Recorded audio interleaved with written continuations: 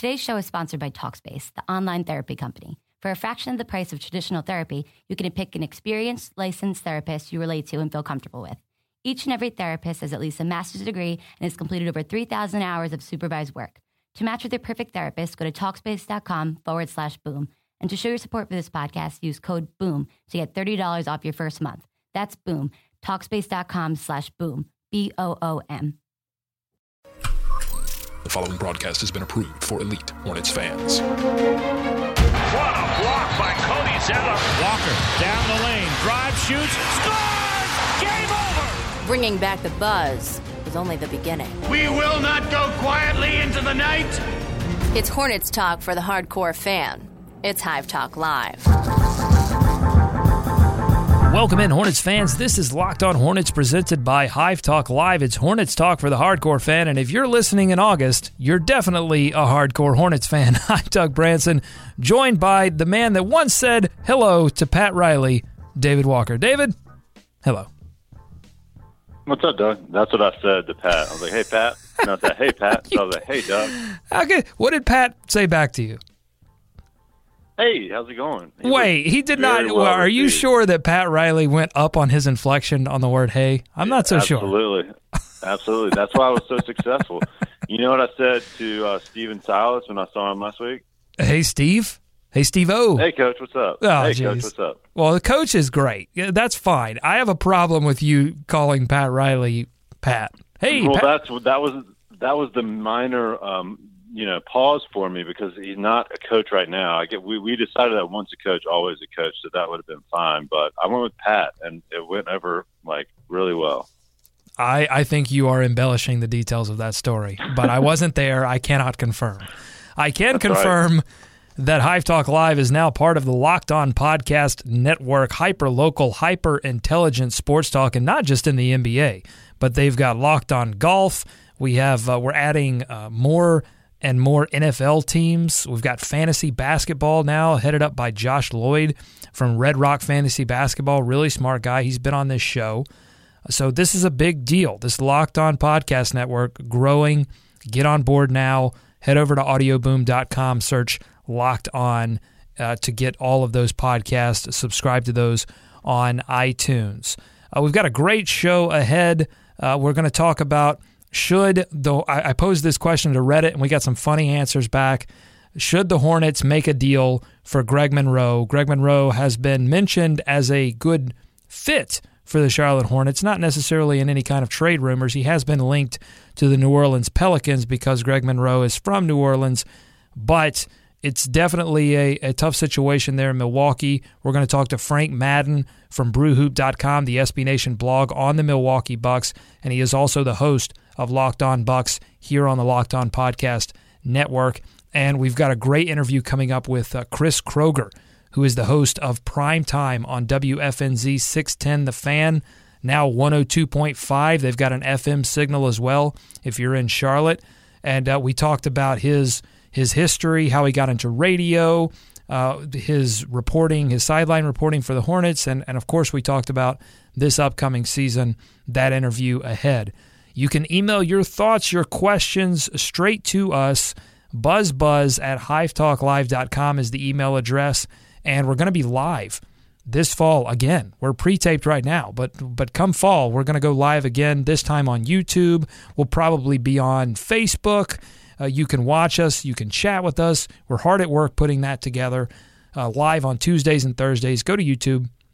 Search Hive Talk Live, subscribe, and follow us on Twitter at Hive Talk Live for more information about exactly when we are going live. So first up, I want to get David to this interview with Chris Kroger because he's one of the smartest voices in Charlotte sports, hands down. Yeah. Not just Hornets, but definitely on the Hornets.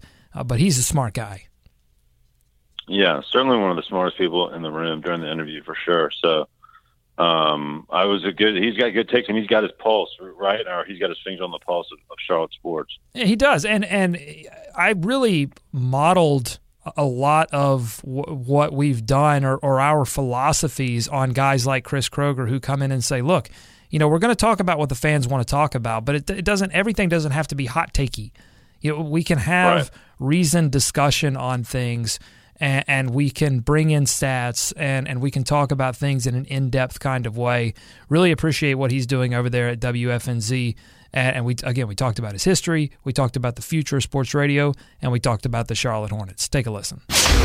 You grew up around Charlotte. You went to school at Appalachian State, right? Did you study broadcasting there? I did, yeah. They get a great broadcasting program up there. It's hands-on, which is always, goes without saying. That should be a prerequisite for broadcasting programs. But you get a lot of broadcasting schools that'll give you or you go to a lot of four-year schools that give you like a journalism degree. And journalism's great, but if you're wanting to get into TV or radio, you need some real hands-on, work. And App did a great job of that. Elon's got a really good broadcasting program too, digital media.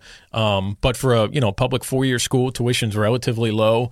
We had a student-run radio station up there, which is great. And actually, our owners of our station group, Beasley Media, George Beasley, they built a new broadcasting building, of course, after I got out of school. But top of the line stuff, it's named after him. He's on the board of trustees up there, so they're always pouring money back into it. It's a pretty good program up there. What made you want to go into broadcasting? I just kind of stumbled into it, honestly. When I was in high school, I actually used to sing in choir, and I really like music. And then my freshman year, I actually went to East Carolina. East Carolina had a great music program, still does. And I sang in men's choir up there. Maybe, I don't know if that's hard to believe or not, but I sang in choir. And I loved it. And then I started taking some introductory music courses, and I was like, this isn't fun. This is really difficult. This is taking the fun out of it for me. So I ended up transferring out of ECU, went to App, and I went to an introductory meeting for the student radio station. I thought, all right, this is pretty cool. I love sports. They're doing the basketball games. They're doing the football games. There's, we could do our own talk shows up there once a week. And so I said, let's give it a try. And next thing you know, you just kind of fall in love with it. So it kind of happened. It's so weird how that happens. In college, I started out in journalism. Yep. And I took a couple of classes. I'm like, this is hard. I don't like this anymore. And I pivoted.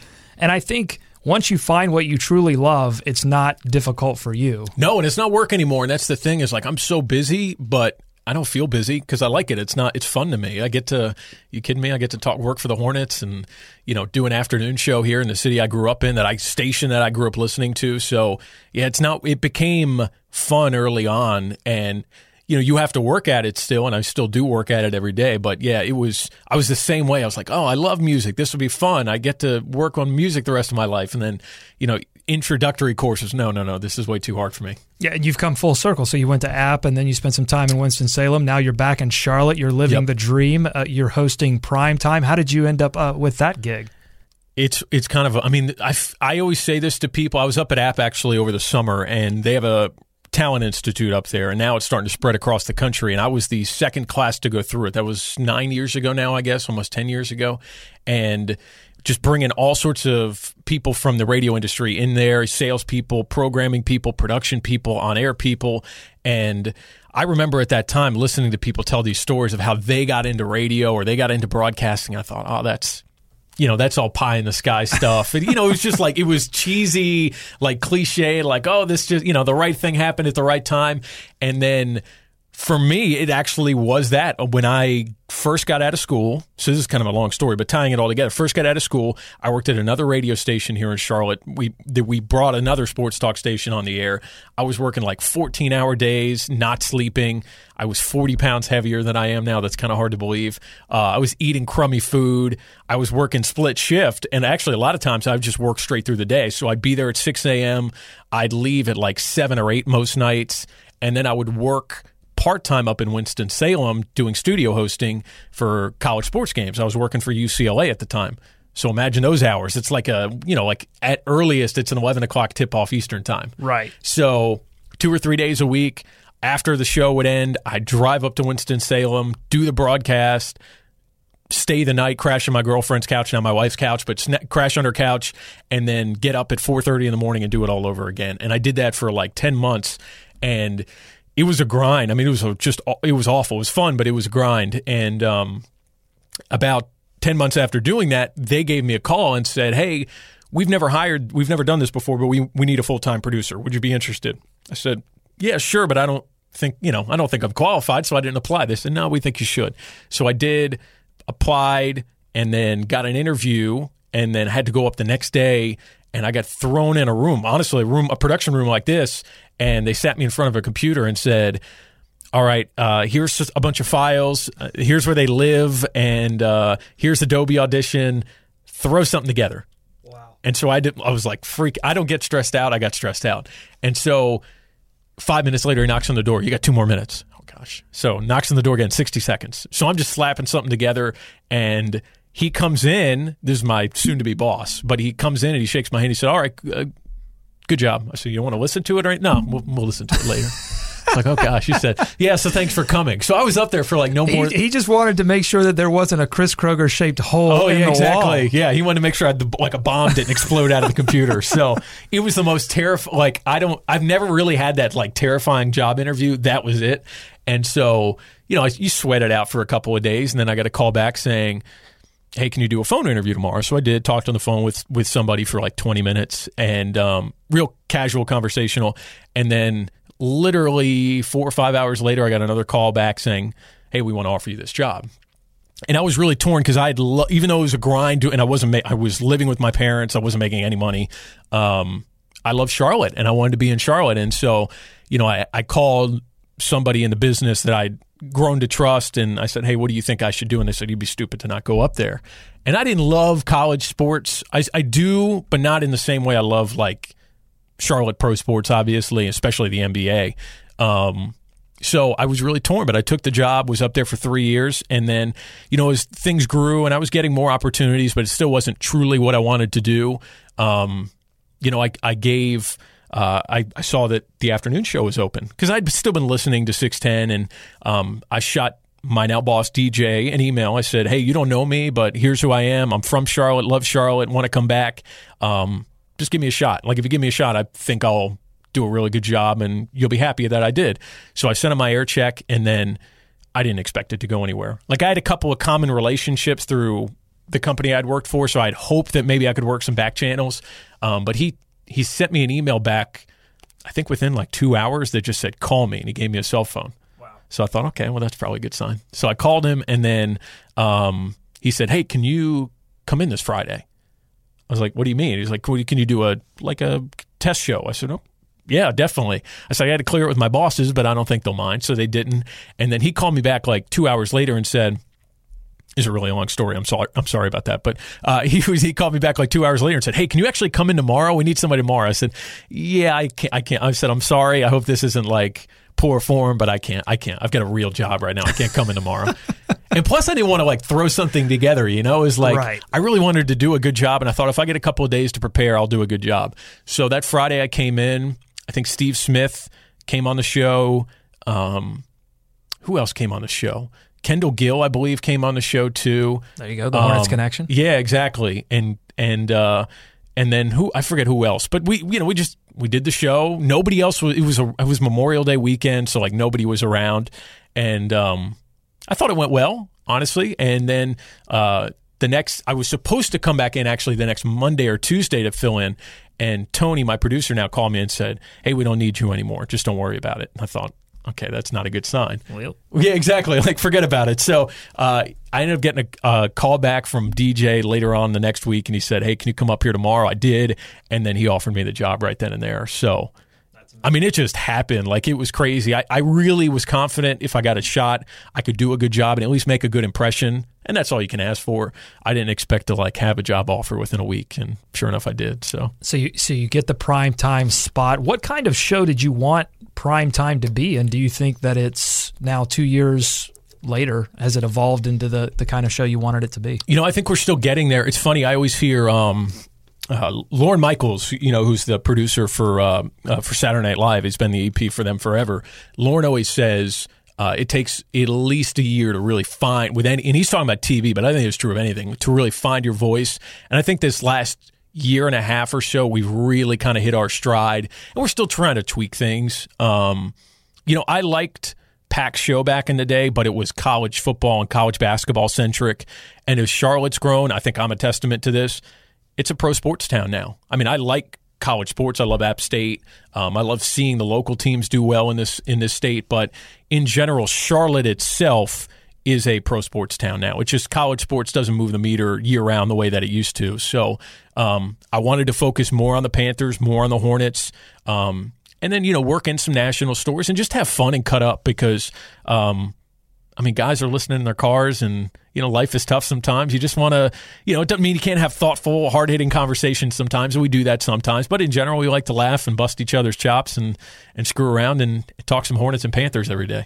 You've said in other interviews that you are a fan of the Hornets. You are a fan of the Panthers. How do you balance your fan perspective with your obligations as a radio journalist?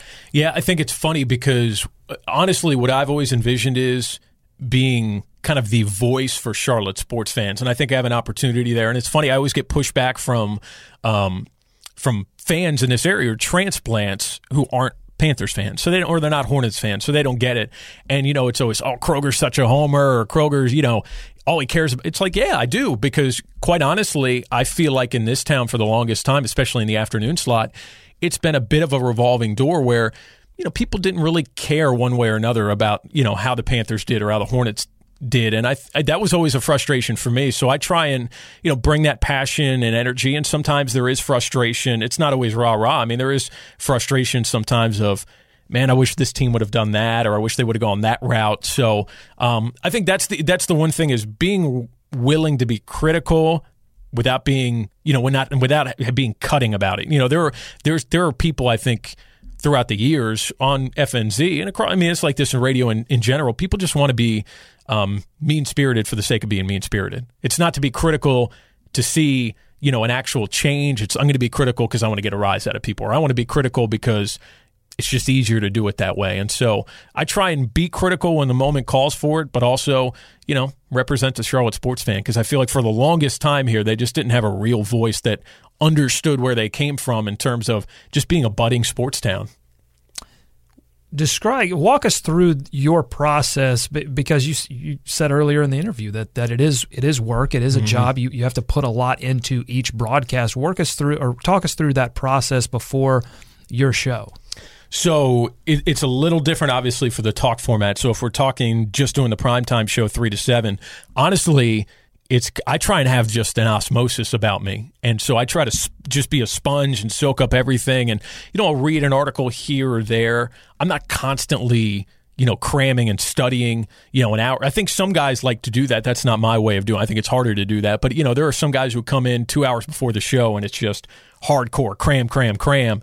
And I try to just kind of slowly take everything in, which – my wife hates sometimes because, you know what I mean? You're constantly on Twitter. I know. You're constantly consuming some sort of content. But I think it's better that way. And I also, kind of going back to that point earlier, we're guys. So guys like movies, guys like music, guys like TV. It's so pop culture, stuff like that. I'm always taking in stuff other than sports, and I also think all this stuff is loosely related too. So it's all entertainment. Yeah, exactly. And so, you watch this and it turns into a topic idea for the show. So my brain's just kind of constantly turning, and sometimes it works where, hey, I watch this, let me try and turn this into a show topic. If other times it falls flat, but yeah, I'm always just trying to constantly take stuff in. You have your finger on the pulse of fans. As a radio host, you hear from a lot of fans on social media, but also on your show as well. What's the question you hear most about the Hornets these days? I think it's I don't want to say it's lazy, but it's an easy thing for fans to think. And it's funny now because you're seeing the bad side of it with OKC, but it's that, hey, how come we can't be OKC? How come we can't be Golden State? Get player X. Yeah, why, how come they're able to do X, Y, and Z? And Philadelphia, I've heard some, I wouldn't say a large portion of fans, but a very vocal minority group of fans who would say, well, look what the 76ers have done. It's starting to bear fruit. And no, it's not. It might ultimately. Who knows? We'll see. I think you still got to wait a few more years on that. And even then, who knows what they're going to be? So many variables. Yeah, and same thing with. I love what Minnesota's done. I like what Milwaukee's done, but Milwaukee wasn't even a playoff team last year. Minnesota certainly wasn't anywhere close to being a playoff team. They didn't even get 30 wins last year. and people are trying to, say they're the baby Warriors, and can you get to a playoff appearance first? So, well, here's what I say. They have a strategy. Now, you may disagree with the strategy, right, but there are teams operating, professional teams that are operating right now without any strategy. Right. Oh, no, for sure. And I think that, people... Again, fans, it's easy to do. You latch onto a star, or you latch on to a core of guys and flash. And, Zach LaVine is winning dunk contests left and right. It's just easy to look at that and say, how come he's not our guy? But Zach LaVine overall in today's NBA is still, he's got limitations to his game. Yeah. He's not a guy that you're going to build your roster around. He's certainly not an upgrade at point guard over a guy like Kemba Walker at this point in his career. So, I don't know. There's somebody, that's one of my big frustrations. And, again, it doesn't mean you have to agree with, like you said, you don't have to agree with the strategy, but to act like there is no strategy or that their strategy is outright idiotic, I think, the results over the last 3 years, for the most part, would disagree with that. And, I go back to the Marco Bellinelli trade a couple, right at draft night, and trading away the 22nd pick. And again, who knows what Malachi Richardson could be? Maybe he turns into a decent wing player in the NBA, but most people didn't watch him outside of 5 or 6 games in April this year. And so you saw him make a run. And I think the other thing that helps in this area, too, is they played Carolina. So if UNC wasn't even in the Final Four, and it was Syracuse versus you name the team, I'm not even sure how many people even really truly know who Malachi Richardson is. So I think that was one of my big frustrations of, this is a bad draft. Everybody had agreed it was a bad draft, especially not deep whatsoever. And for a team that historically doesn't draft all that well, okay, you trade away a 22nd pick for a proven player, a veteran in this league who can be a good bench player. Nobody's pretending I don't think he's anything other than that, but he's a known quantity at a fixed price, which in today's NBA, that's a hard thing to find. Very difficult, and I think it's difficult to replace what Jeremy Lin, Courtney Lee, and Al Jefferson gave to the Hornets last season. That's a lot of turnover. In terms of your reserves, do you think that they've done a good enough job replacing what they lost this offseason? I don't as it stands right now, but I also don't think it's a huge drop-off. I think the things you obviously need to see is a guy like Marco Bellinelli bouncing back to close to what he was in San Antonio when he was a three-point champion a few years ago. There's a guy who's a career 38% three-point shooter. He in this system, playing heavy minutes, could easily hit 100 threes this year. I just could see. That could easily happen, but he's got to have that type of season, I think, for the bench to be lifted up. Jeremy Lamb, we saw him and Jeremy Lin last year in the first 2 months of the year be the highest scoring backcourt off the bench in the Eastern Conference last year. It's crazy. They were averaging 22 points per game at one point in October and November, and then obviously Jeremy Lamb, we saw the other stuff creep in where a lack of defense, just a lack of attentiveness. He has those moments where he just sulks and, goes in, he kind of shuts down and, his minutes dwindled. There were games where he just flat out wasn't playing at all. Troy Daniels started getting his minutes. So we saw the good Jeremy Lamb, but it was a bit of a flash in the pan. But if you could get that for an extended period of time this year, then I think, he's got all the tools. But how many more years are you going to keep saying this with Jeremy Lamb about the upside thing and potential thing? Because we're getting to the point with him where this is who he is. He's a guy that can't get out of his own way. Well, it's a good reminder for fans that for teams that don't have an established big three stars, that October, November, and December are like an extended training camp. You're still trying to figure out who's going to pop. Yeah, and especially for Coach Clifford, he's a guy that ultimately is going to tighten up his rotation, ultimately going to play the guys who bring it on both ends of the floor, who playing smart basketball, share the ball, don't turn it over, are invested, at least defensively. Doesn't mean you're a great defensive player, but at least you're trying to be a part of what the team concept is.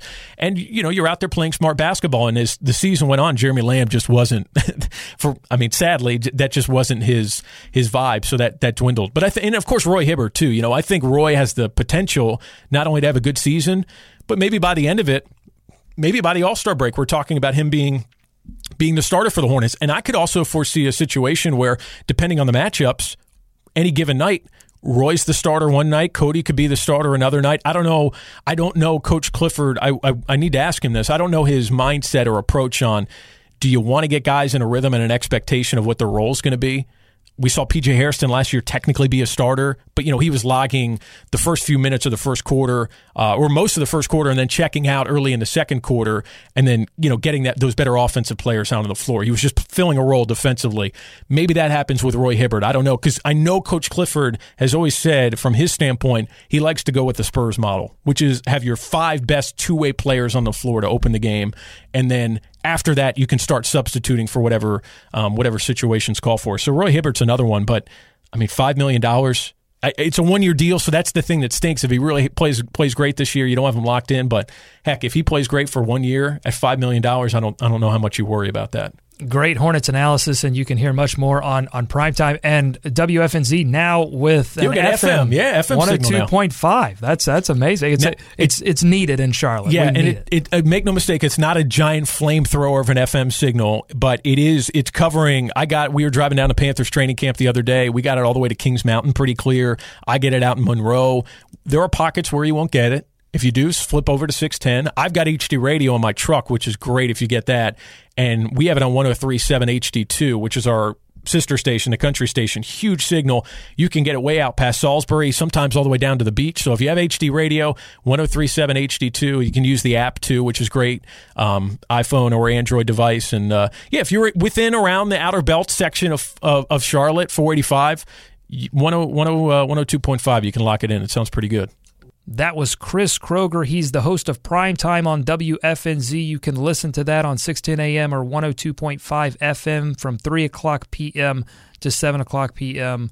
And great show and great guest. Had a lot of interesting things to say. And that's just part one. I didn't even mention that before the interview. That's part one. We've got more from Chris on the Hornets and his work on the sidelines. He's a sideline reporter for the Hornets radio coverage. So we've got that coming up later in the week, so you definitely want to stick around for that entire interview. But he had some interesting things to say about the Hornets at the end of that part one, David.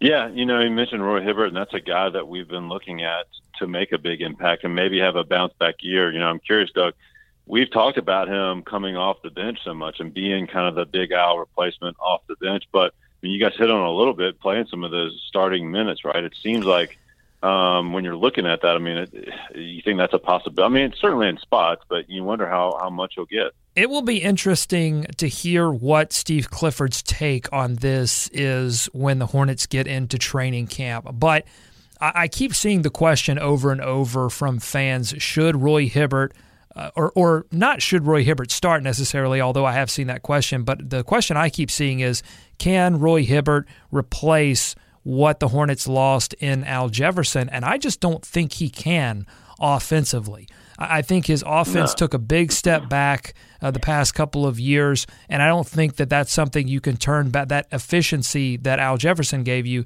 you can't turn that kind of offensive efficiency over to Roy Hibbert anytime soon. We're going to talk about Greg Monroe coming up in a few minutes. That's a guy I could see that could replace what Al Jefferson gave this team in that playoff series and throughout the year, whether it was off the bench or starting. That ability to throw the ball in there and have a near guaranteed score. That's some or a guy that can draw a double team. Roy Hibbert's not going to draw double teams, so no he can't replace that. Yeah, so in Greg Monroe, you don't really see him as a full-time starter, though, right? Greg Monroe? Yeah. If the Hornets were to acquire him, not necessarily. I think Milwaukee had some success with Greg Monroe as a bench player, and I want to get to that. I want to get to that interview we have with Frank Madden before I give my full analysis, because he has some really interesting opinions on Greg Monroe and his fit in Milwaukee and what kind of player he is, that I think a lot of fans would be interested in hearing, and then I can give my take. Before we get to that interview, though, I want to read a few of your comments on Reddit. As I said, I made a post there, should the Hornets make a deal for Greg Monroe? A couple of comments here. Cublar says, no. Cody Zeller has only played full-time center for 1 year. We've got... let's see, who else? Biz Gilwalker says, no, please, for the love of God, no. Whatever another post about this topic is brought up, I'm just going to copy and paste this and give you credit for it. Please, God, no. Adding on to the other no's, pretty sure I've heard I'm pretty sure I've never heard anyone say yes to this question. Wow. We've got an absolutely not. Another poster says gross. One says, please God, no. And this user says, I wouldn't want to give up anybody on our roster for him. So wow. So listen. There's a chance. So we're gonna talk about this because I think it's interesting how unified at least this particular part of the fan base here on this Reddit page is about not wanting to see Greg Monroe in Charlotte. Let's get to the interview, and then we're going to talk about this afterwards. Again, this is with Frank Madden. He is the editor of BrewHoop.com, the SB Nation blog on the Milwaukee Bucks. So he was up close and personal with the Greg Monroe experience in Milwaukee. He's also the host of Locked On Bucks. So let's take a listen. Mitchell Maurer on BrewHoop.com said that Greg Monroe was one of the most divisive Bucks in recent memory. Do you agree with that sentiment? I don't know about divisive. I think he's. I think that would imply that some people think he's terrible and some people think he's great. And I think the general view of him is pretty consistent, and that is that he's a productive player and he's very good offensively, but he probably just doesn't fit that well in Milwaukee. He's been a kind of lightning rod in the sense that obviously he was a huge, big name signing, and it hasn't really worked as far as like the team hasn't won more games, but I think he was also kind of scapegoated to a large extent. And so I think it's just a question of, finding a better fit moving forward, but it's certainly not necessarily a critique of him showing up and not being who, realistically he always has been. So why do you feel like that he was not a fit for that Milwaukee Bucks roster? Yeah, I think a couple things. I think defensively is the obvious one, just because the Bucks, got away with or excelled with Valdes Pachulia, who obviously is not, a traditional rim protector, super mobile guy. In 2014-15 season, they were a top 5 defense.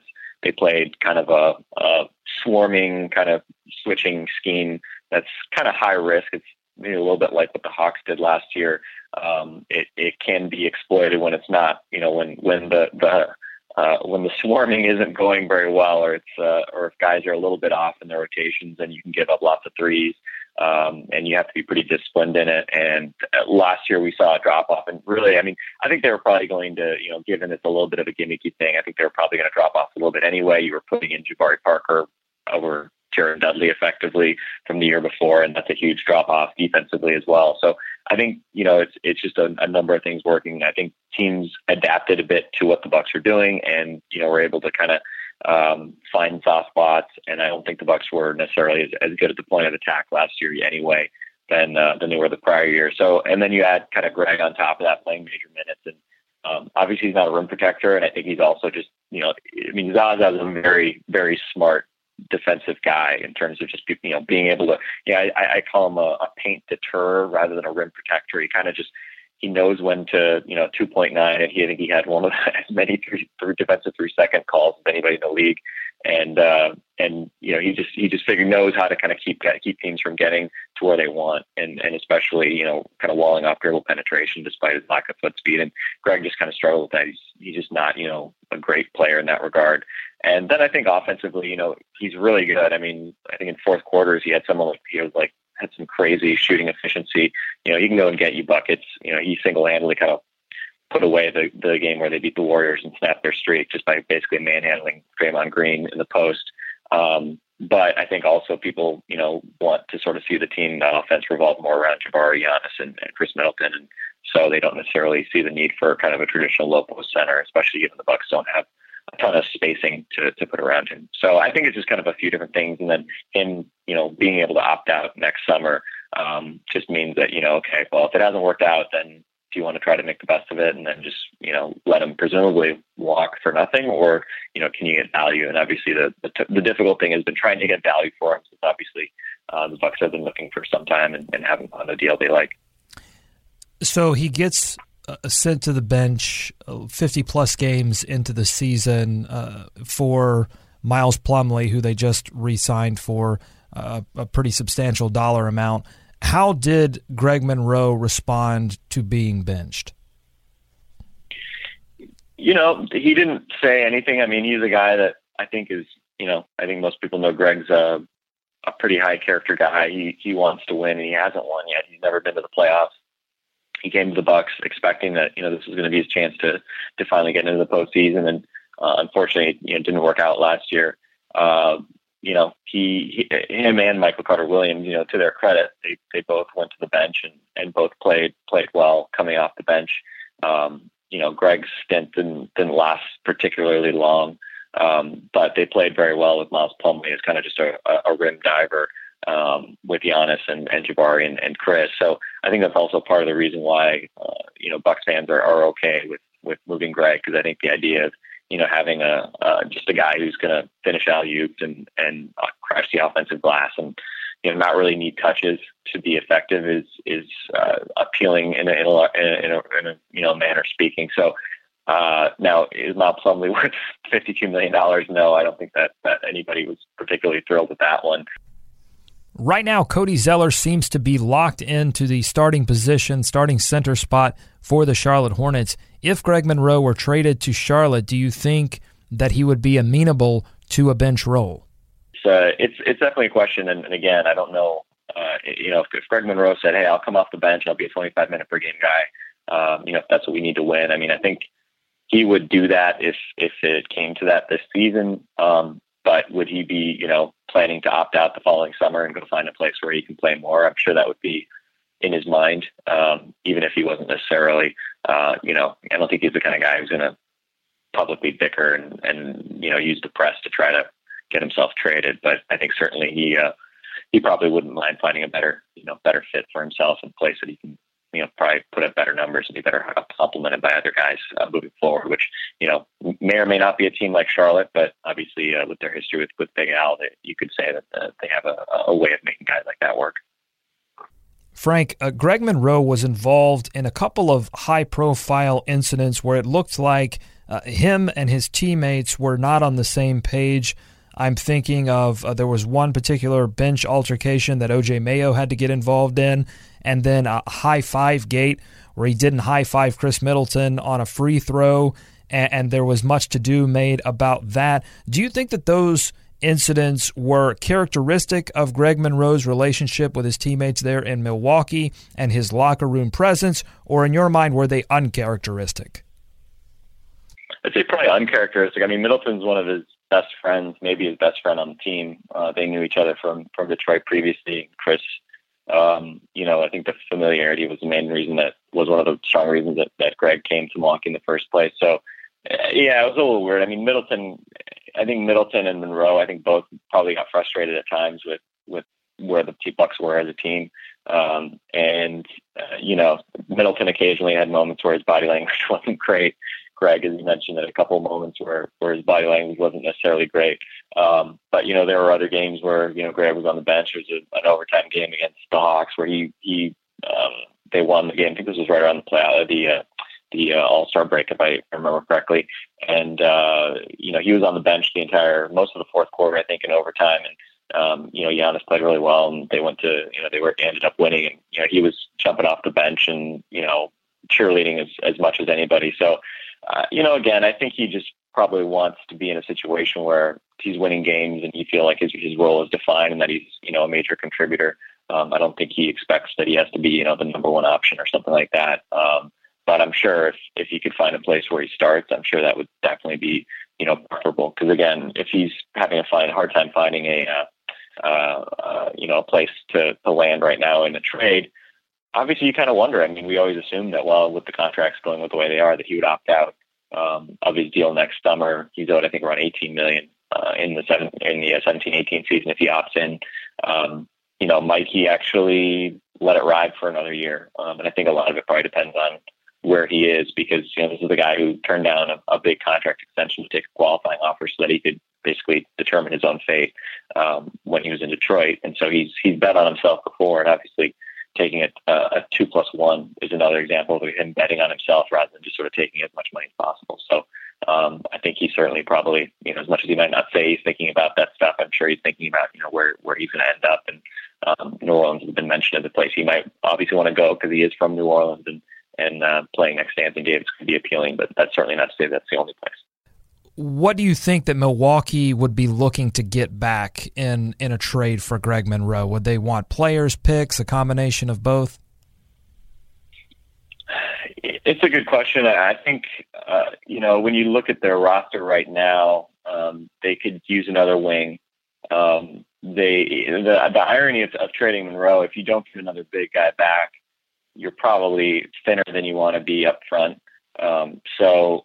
Whenever I've looked at the Hornets roster, I've always immediately kind of focused in on Jeremy Lamb and Spencer Hawes. Now the question is, are those guys actually good enough that, you'd want to have them on your roster and pay them, and can they actually, make a difference for you? And that I don't know, right? I don't know if the Bucks would like either of those guys enough to trade Monroe. I think, picks, I think they would certainly consider maybe, lesser players in combination with some kind of pick. I don't think they're looking to just add picks though. They are a team that, is trying to, accelerate their trajectory, let's say, rather than, kind of stay rebuilding. But obviously with a guy like Greg, if you think he's a good chance to leave in a year, then, you can't be too picky. So, I think in terms of like assets on the Hornets current roster, I think I would just imagine Cody Zeller might be too valuable, unless you had some big contract you're trying to dump with him. But I think, in terms of more modest assets, Lamb and Spencer Hawes might be, guys that, I heard around the draft, obviously, that the idea was that they might try to move those two guys. I don't think, they're not on bad contracts per se, but obviously if you don't expect them to be real contributors, then there's certainly guys you might try to move for somebody who is. So I think something around those guys, could make some sense, especially compared to, what we haven't heard being offered by anybody else. Last question, Frank. You watched Greg Monroe up close and personal last season. If the Hornets were to make a deal to acquire Greg Monroe, what kind of player would fans expect to see next season?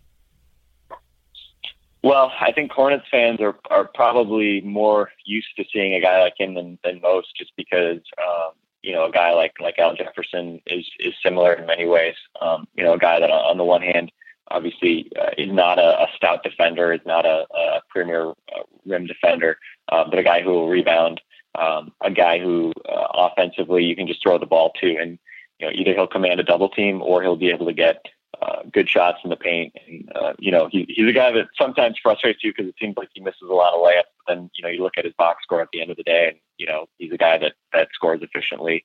And he doesn't necessarily have a mid-range jumper that he's going to use a lot. He was solid, especially at the beginning of the season, from like 15-foot range a year ago.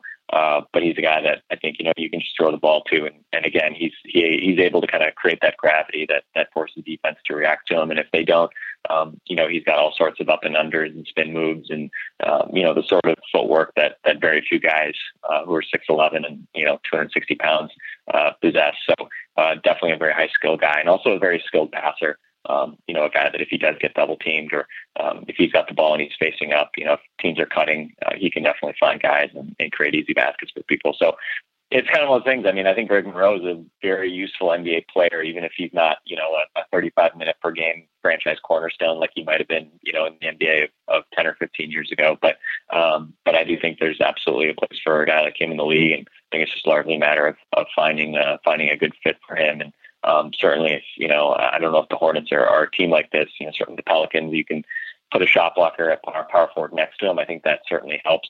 But certainly when you look at what Steve Clifford has done with Al Jefferson and the way that they've figured out how to make that defense work in the past, I think that's certainly a good archetype for saying, okay, the Hornets are a team that could probably add a guy like Greg and not suffer a big drop off defensively. Frank Madden is the editor of BrewHoop.com, the SB Nation blog on the Milwaukee Bucks. You can follow him on Twitter at BrewHoop. He's also the host of Locked On Bucks right here on the Locked On Podcast Network. Frank, thanks for taking the time out to talk to us. Absolutely. Thanks, Doug. We've talked now with Locked On Lakers about Roy Hibbert, and now with Frank Madden about Greg Monroe. We keep calling on these guys to talk about players they really don't want to talk about, so we really appreciate them taking the time out. But a couple of interesting things from this interview, a perspective on Greg Monroe that honestly surprised me, because I think I shared a lot of the same sentiments that we read earlier from Reddit, that, look, this guy can't play defense. He's Al Jefferson, but he plays even worse defense, and he can't score effectively. The NBA's passed him by, et cetera, et cetera. But I got to take a step back from that perspective and go, well, maybe he played so poorly defensively in Milwaukee, David, because he was such a poor fit with how they play defense. Yeah, that's the thing for me. It was a pretty bad fit up there going in. I'm a bit more bullish on him than, it wouldn't take much to be more bullish than the Reddit comments. But I just think, again, we talk about defensive concerns coming in here with players. And to me, when you have Steve Clifford, that goes to the bottom of the list for me. Anytime you talk about a player coming in, I think he can get the best out of them defensively. I mean, he did it with Al Jefferson, right? And he did it probably with Jeremy Lin, too. So, among other guys, I think that is the least of my concerns when you're talking about it. But maybe some of the attitude stuff, it could be a concern as well. But that's, you often hear that. It's just so much of it has to do with fit and culture and what's going on around them. And you can't really control that when you're in it. I mean, certainly as a player, they get into a funk and it's just not a good experience. So I don't know. I mean, I think the contract is probably a concern. And I don't know how many of those comments were those Reddit comments were around the comments. I mean, around the salary, Doug, but they sounded more just off of the general play. But I mean, I don't know. So you've kind of turned a corner on this. You're kind of looking at it from a different angle now. Well, I think that when you take a look at how Milwaukee played defense, it was a swarming defense. It was an aggressive defense, especially up front, and that leaves a guy like Greg Monroe, who is slow-footed for the modern NBA center, certainly more than Cody Zeller. Then, yeah, if you leave him alone on an island, or you put him in dangerous pick-and-roll situations over and over and over again, he's going to get exposed on defense. But we haven't seen that type of aggressive defense from the Charlotte Hornets, from Steve Clifford, and I don't expect to see it moving forward.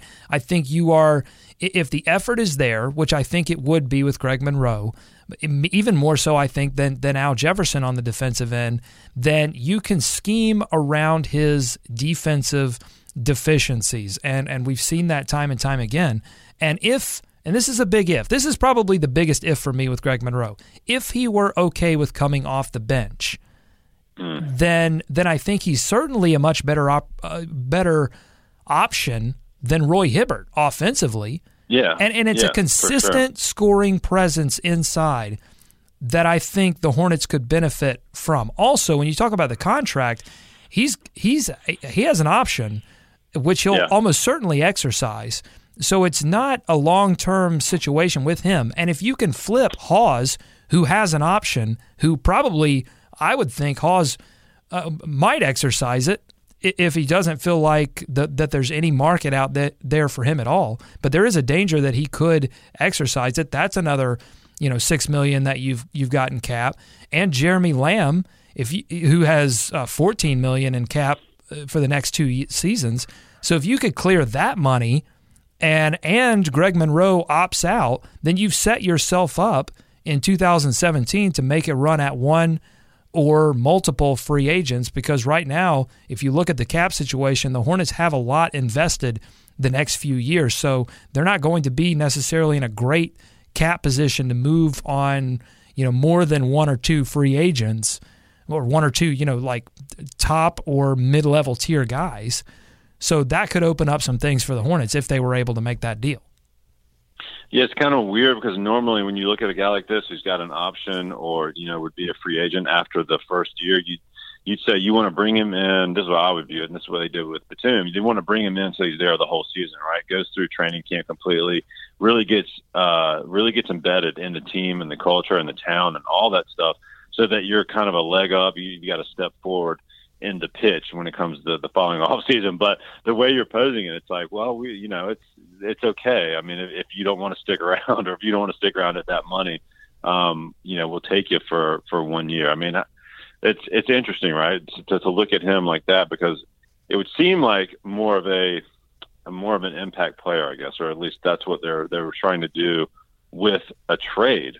But it sounds like you're leaning towards more. I think you could. What interests me about it, again, and this is if he would be comfortable coming off the bench, because I think Cody Zeller, right? I think Cody Zeller is solidified as the starting center. I think he works really well, two-way player, and still has much more room to improve. Still young, improved every year.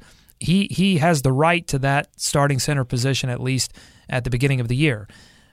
But if he were able to come off the bench, Greg Monroe, you have a consistent scoring presence inside off the bench, which you wouldn't have necessarily with Roy Hibbert, and you are able to clear some cap space for the next season.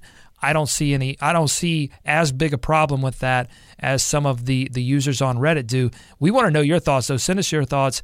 BuzzBuzz@HiveTalkLive.com, or go to that Reddit post. It's right at the top of the page, and tell us if we're idiots or not.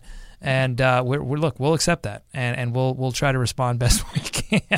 We've certainly been called worse, but we'll talk more about this through the summer. Thanks so much for listening to Locked On Hornets, presented by Hive Talk Live. Follow us on Twitter @Hive Talk Live. Subscribe to us on iTunes, and while you're there, if you don't mind, give us a 5-star review. It helps hardcore Hornets fans just like yourself find this podcast. If you'd like to advertise with us, email buzzbuzz@Hive Talk Live. Hive Talk Live is a presentation of SB Nations at thehive.com.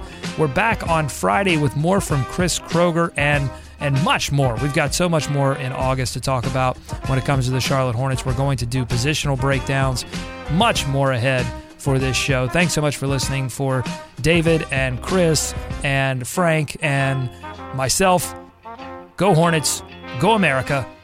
Have a great Tuesday. Let's swarm Charlotte.